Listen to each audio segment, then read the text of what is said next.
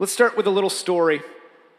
As some of you know in here, Camp Reed is a pretty significant piece of my overall growth and development as a person. Camp Reed is a YMCA camp north of Spokane.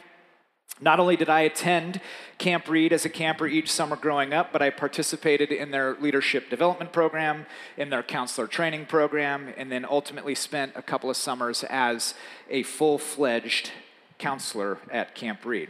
And I actually attribute a lot of my personally held values, my worldview in a lot of ways, to what I learned in that place, in my time at Camp Reed. And this includes, in me, a deep value of loyalty. If you have grown up in Spokane or been in Spokane for any amount of time, then you know that there are really only two summer camps in Spokane. There is Camp Reed and there is Camp Spalding. There's certainly Luther Haven and Dartlow and Myvedon and Camp Gifford, but really the two big boys in town are Camp Reed and Camp Spalding. And if you are a Camp Spalding person, then you are fiercely loyal to Camp Spalding. In fact, I have family sitting in the front row that is fiercely loyal to Camp Spalding. I have not spoken to them in 15 years because of this. If you are a Camp Reed person, then you are fiercely loyal to Camp Reed. I was a Camp Reed person from day one. And each year, as I would go as a camper, as I was in their leadership development program, my love for and my commitment to Camp Reed grew deeper. And it often manifested itself while counseling in a consistent effort to make each week as special and as fun as possible for the campers that were in my care for that week. Now, at Camp Reed, my favorite day was Friday. Friday was Camp Olympics Day. Cabins would compete against one another in a variety of sports and games and arts and crafts. And then each week, a set of counselors would be chosen to plan and orchestrate the Olympic torch ceremony that would begin the festivities. On this particular Friday, this Camp Olympics Day, alongside my great friend Nick and Landon, we were chosen as the three counselors to create the torching ceremony. Now, before I get into exactly what happened, I do want to take a singular moment to pause and just add this caveat. I was 19 years old when I was making these decisions. And in no way was my prefrontal cortex fully developed at this point, okay? So please remember that as you think through, man, does that guy really have adult responsibilities, okay?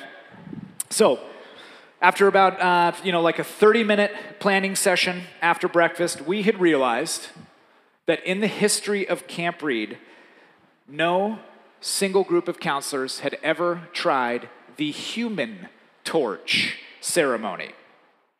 And so we set our sights on perhaps what was the dumbest and also the greatest torching ceremony of all time at Camp Reed. Obviously, Nick was selected to be the torch. He was the smallest of the three of us, and it was easiest to dress him in Camp Reed clothes that had been left over from the Lost and Found. So we put him in multiple pairs of sweatpants, multiple pairs of socks, and hooded sweatshirts. And our idea was to parade the wooden torch around camp through different cabins, and then culminating in Landon and I carrying the torch down to the dock, where Nick was going to be on the diving board. And with much pomp and circumstance, we would lightly touch the torch to the back of his hooded sweatshirt. He would burst into glorious flames and then do a flip into the lake to put himself out. Now, we knew that this was kind of edgy, right? Therefore, we told nobody of our plan. And in this short period of 30 minutes, we had convinced ourselves that this possible experience outweighed the potential risk. Now, what happened next is what I'm really not proud of in this story. Because after seeing Nick in multiple layers of clothing, we decided that a little accelerant to the clothing so as to ensure that the clothes would really take a flame was a good idea. And so we grabbed some gasoline from the utility shed, and we doused Nick's entire body from the neck down with gasoline. We did, however, pull the drawstring so tight that only his eyes could see out through the hooded sweatshirt, for safety reasons, of course. The smell of gasoline was thick in the air as the torch was being carried down from upper camp, and kids were lining up along the waterfront, not sure what they were about to watch. And as Landon and I grabbed the torch at the dock, Nick was poised and ready, all of us, with a firm belief that he would be fine, fully engulfed in flames for the short 1 to 2 seconds that it would take for him to flip off the diving board. And at no point throughout any of this planning, throughout the procession, throughout any of it, did we actually stop to ask ourselves, should we actually do this? Russ mentioned last week that we started a new series called A Hidden Life, kind of discussing values, qualities possessed by common people to live uncommon lives. We're looking at the little, the forgotten, like the mundane things of life that when displayed over time, create extraordinary people. Today we're talking about loyalty. Loyalty is defined as giving or showing firm and constant support or allegiance to a person or to an institution. Loyalty, or faithfulness, how it's often spoken about in the biblical text, is one of the most consistently spoken about and highly valued traits and characteristics in the entirety of the biblical story.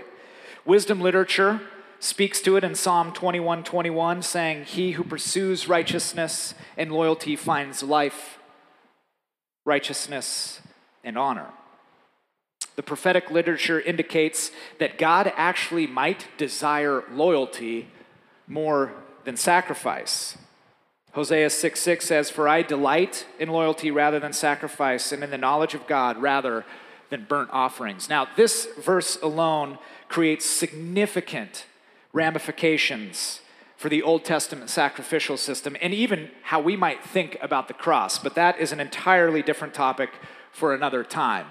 All that to say, loyalty is critically important to the biblical story. When you think about the whole narrative, it's really kind of this tug-of-war between the people of God struggling with their loyalty,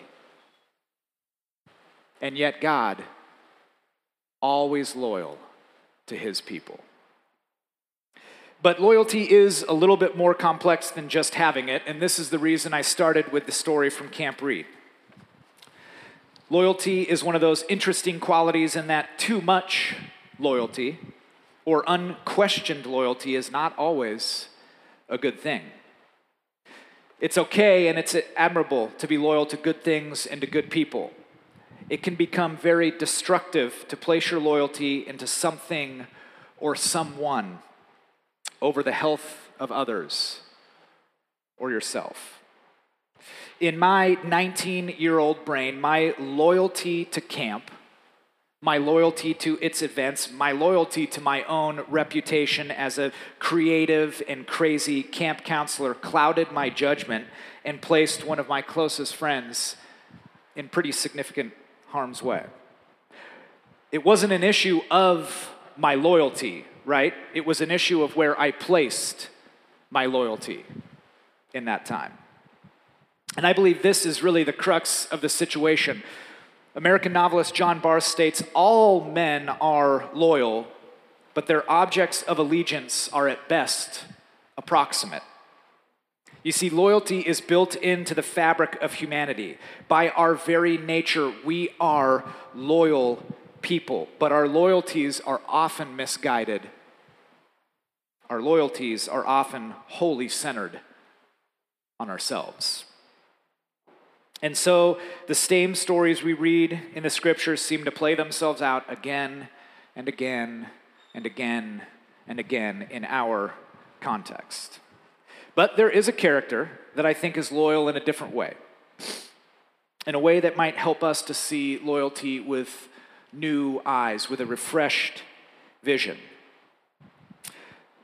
So we're doing a little bit of Advent in June, all right?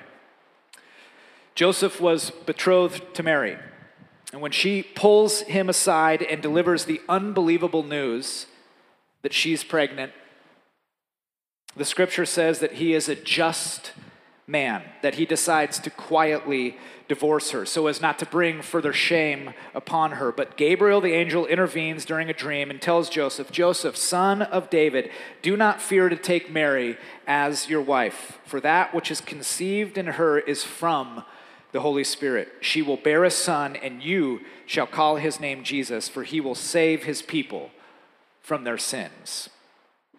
And I think we have this picture of Joseph and Mary as being deeply, deeply in love. And it can seem obvious to us when reading from this perspective that Joseph should have just trusted the woman that he was about to marry. He should have just trusted that it was a miraculous pregnancy. That in this situation between Joseph and Mary, that love was the answer, and that his undying commitment to his soon-to-be wife should have just overcome this news that he received. But let us remember what was really going on. That marriage in this context was not about falling in love and finding your soul's counterpart in another human being. It was a legal contract between families, far more than it was loving union between individuals.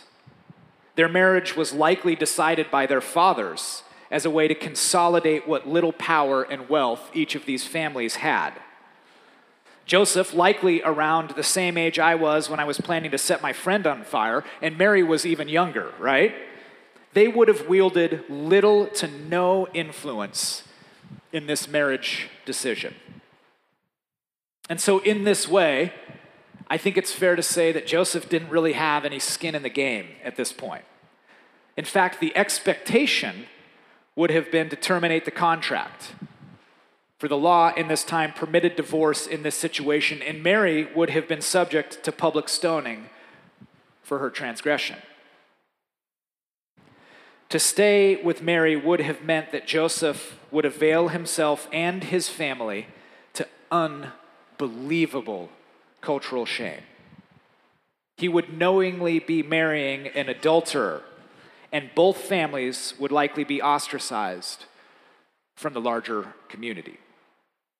Now, if Joseph was unquestionably loyal to his law, to his family, to himself, then he would have gone through with a quiet divorce.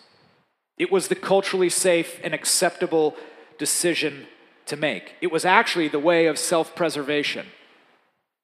But Joseph didn't make the decision that most benefited him or his family of origin. No, rather, he displays unwavering loyalty to God, showing allegiance to the call that the Father placed on him to stay with Mary and to be the earthly father of Jesus, to step into a story that he probably never truly imagined for himself. Now, when I read the nativity story, I don't read about a man's deep love for his soon-to-be wife overcoming all obstacles. I read a story about a man so loyal to God that he avails himself to love Mary to the best of his ability in this situation. I think Joseph's story arc illustrates for us what it looks like to be loyal to the right things. So the natural question that should flow is, what do we do when we stand at a crossroads, right? When we're pulled in seemingly opposite directions? How might we be a people that lives lives loyal to the right thing? Let me offer a few ideas. First is this: loyalty should be tested and refined, trusting that the things that are good and right will stand the test of time. You see, loyalty simply for loyalty's sake is not always a good thing. Now, there is a difference between questioning your loyalties and being fickle. Being fickle is allowing your ever-changing emotions to influence your priorities, while questioning your loyalty is the process of evaluating the veracity or the truth of the very priorities you hold. And those are two very different things. My grandfather was a Coke drinker, only Coke in his fridge. If we were at a restaurant that served Pepsi, he would just simply choose to drink water. He was incredibly loyal to the product line. Now, if he did the shopping, which I'm sure he did not do any of the shopping, but if he did, it was very possible at one point that he would show up to a store to see 12 packs of Pepsi on sale, $1 less than 12 packs of Coke. And if he were a fickle man in that moment, standing at that crossroads, he might have filled his cart with 12 packs of Pepsi, as his emotions about the savings would shift his desires, would shift his priorities in that moment. But my grandfather was a Coke man, and this would have never happened. Now, I can appreciate his loyalty to a brand over and above all the different options that he had, but at some point in questioning your loyalty to something, you have to ask, is this thing that I'm loyal to even good? Drinking a soda is certainly not the end of the world, but there is healthier options than filling your fridge with Coke, right? We can all agree to that. So take this incredibly safe illustration and extrapolate its truth to your work situation, or its truth to the toxic friendship that you're in, or its truth to your political leanings. If you are willing to question your loyalties, you might find that there are things that you're loyal to that are no longer helpful, that are no longer good. Brian McLaren speaks to this, but around issues of far greater importance than soda, when he says, in religion, as in parenthood, uncritical loyalty to our ancestors may implicate us in an injustice against our descendants, imprisoning them in the errors of our ancestors. Sentimentality, control, guilt, power, these are all reasons that can drive unhealthy and destructive loyalties in our lives if they go left unchecked. Taking time to identify these things, ask yourself, why am I loyal to this? Questioning its virtue, its goodness, is a critical, and it should be an ongoing process. So fight the temptation to be fickle, but wrestle with your loyalties, knowing that that which is good will stand the test of time. The second is this: loyalty is an outward action of an inward posture. Loyalty to the other has become a lost art in our culture. I believe it's been co-opted by loyalty to personal choice, to individual freedom. And so our inward posture of immediate gratification is continually informed by scrolling and clicks, and it militates against our call to be loyal to certain and specific things outside of ourselves. But real loyalty cannot be a word we say disassociated from the actions of our lives. This disassociation was in fact Joseph's first inclination, right? I'll be loyal to Mary in word for her protection, but then I'll quietly divorce her for my protection. But his loyalty to God prevailed, and his actions followed. The alignment of an inward posture and an outward action is a necessity for true loyalty, because loyalty is not something that can ever be divided. I think this is what precipitated the bitter weeping of Peter after the rooster crowed a third time. Earlier in the evening, we see this interaction between Peter and Jesus after Jesus foretells how all of his disciples will scatter and run away. And Peter confidently says in Matthew 26, Though they fall away because of you, I will never fall away. And Jesus says to him, I imagine with deep compassion, truly I tell you, this very night before the rooster crows, you will deny me 3 times. Classic Peter, doubling down on his loyalty, says, even if I must die with you, I will not deny you. And all the disciples said the same. Peter's issue was his divided loyalty. His inward posture was not matched by his outward action. And in hearing the rooster the 3rd time, I think he finally realized that the only thing he was truly loyal to was himself. To embody the characteristics of loyalty is, at its very core, a prioritization of importance and an intentionality of actions. The alignment or unalignment of these 2 things is on display for those in our lives to see. And what they see is intrinsically linked to the faith that we claim to profess. My last one. Loyalty is costly. This is so well exemplified in the story of Joseph. To be loyal to the law, to be loyal to the community, to be loyal to what was deemed culturally right and relevant, that would have been the easy thing for Joseph. It was certainly the path of least resistance. But loyalty to the call of God in his life, to take Mary as his wife, to be a stepfather, to endure the cultural shame, to give up his life to protect the Christ child, these things were costly.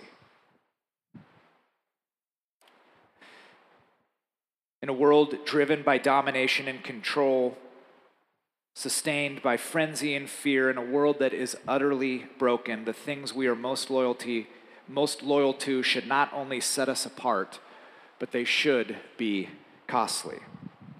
Romans 12, 1-2, we all know this, but I think it's worth reading again, says this, I appeal to you, therefore, brothers and sisters, by the mercies of God, to present your bodies as a living sacrifice, holy and acceptable to God, which is your spiritual worship.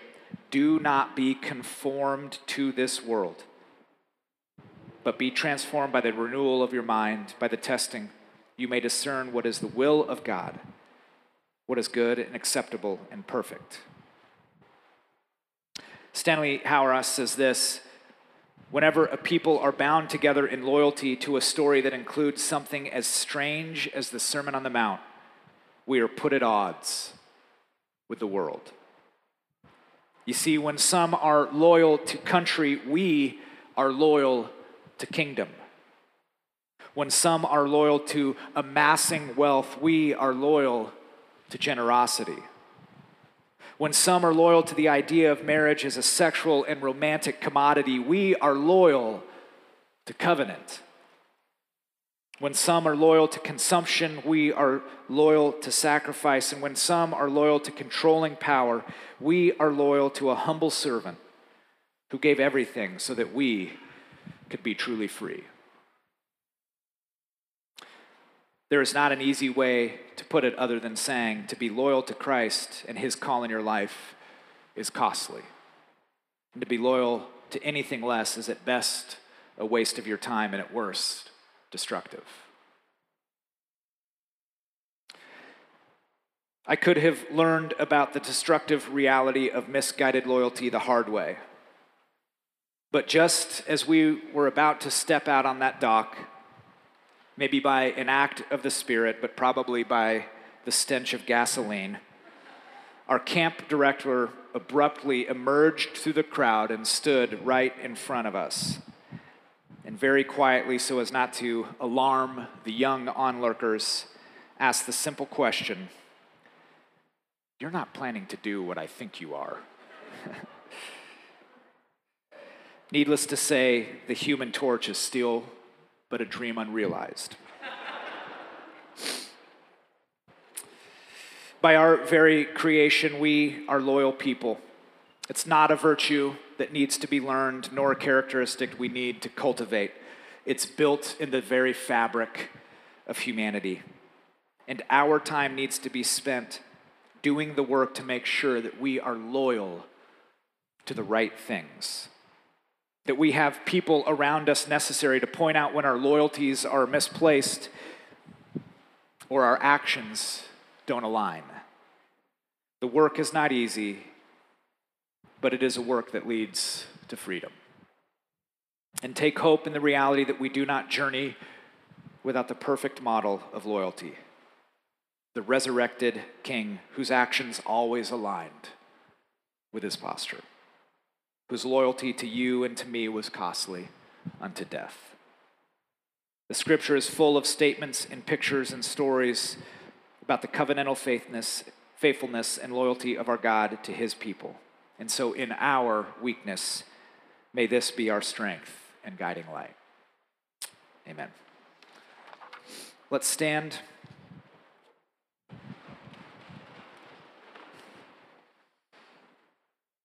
I'll leave you with a benediction. New community, thank you for being with us on this very, very hot Sunday.